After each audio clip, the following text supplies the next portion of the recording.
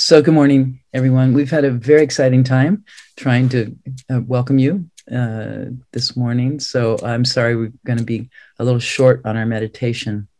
I'll be having us basically sit for about 7 minutes. So, I just want to ask you all to find a comfortable place for your body. And I think most of you are familiar with the program that we're doing for these 3 weeks. There's an intensive with Gil Fronsdale, myself, and Paul Haller. We've called the Harmony of Zen and Vipassana. So during this week, we've been taking turns talking about the different elements of our practice and how they differ, how they're the same. The roots are shared. It all starts with the Buddha's enlightened vision under the tree. So as Dharma comrades, we've been really enjoying looking at the first week, we looked at samadhi, practices of meditation. The second week at prajna, wisdom practices. And this week, we're looking at shila, or the practices of right conduct. So when the Buddha was sitting under the tree, he was really giving us this visible instruction of how to meet our life, literally face to face, and how to meet the myriad things that are continuously coming forth to greet us, like we had this morning with all this electronic efforts to come together. So right posture expresses not only our integrity and our dignity, but in the best of moments, our kindness and our innate curiosity about the world around us. So like the Buddha under the tree, we sit on the ground, whether it's on a cushion or on the grass or in a chair, and we find a stable position for our lower body, as I hope you've already done this morning.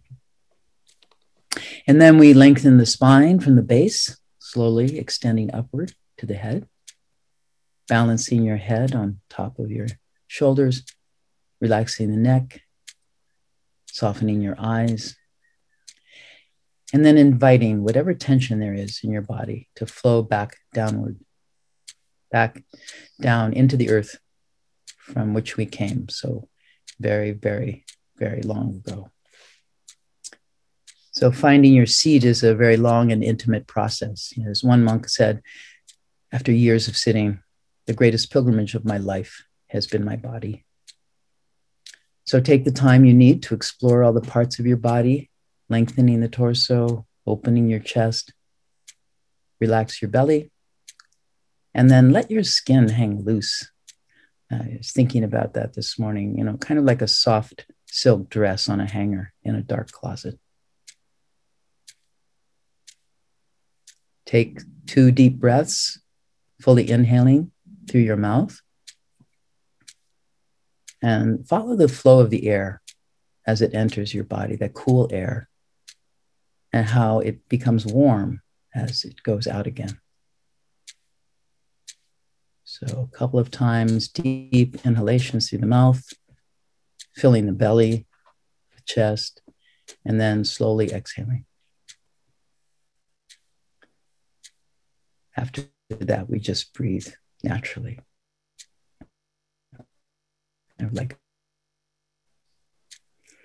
If you like, helps you to concentrate, you can count your breaths on the inhalation, on the impulse to inhale, which I locate for myself in my lower abdomen. Impulse to breathe, count 1. And on the next impulse to inhale, 2. And so on to 10. And then from there back to 1. It's not always so easy to do this. It takes some time, some practice to get to 10. So without discouraging yourself or thinking you're doing it wrong, just start over at 1. Whenever you notice you've gone off into dreams of the past, plans for the future, and just come on back to your body, your wonderful body, which is always in the present. It's the great thing about our bodies. They are always right here, right now. Like a good dog waiting for us to return.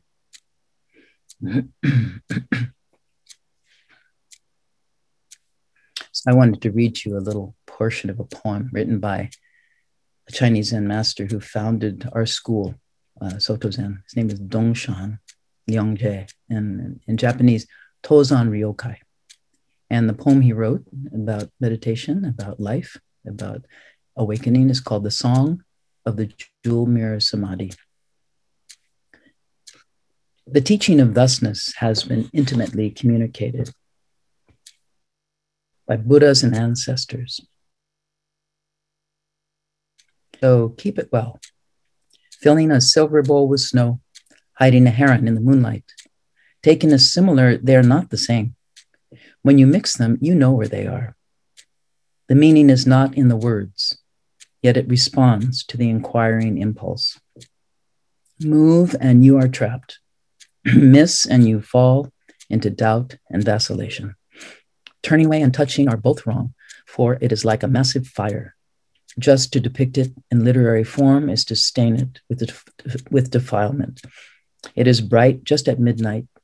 It doesn't appear at dawn. It acts as a guide for beings. Its use removes all pains. Although it is not fabricated, it is not without speech. It is like facing a jewel mirror. Form and image behold each other. You are not it. In truth, it is you.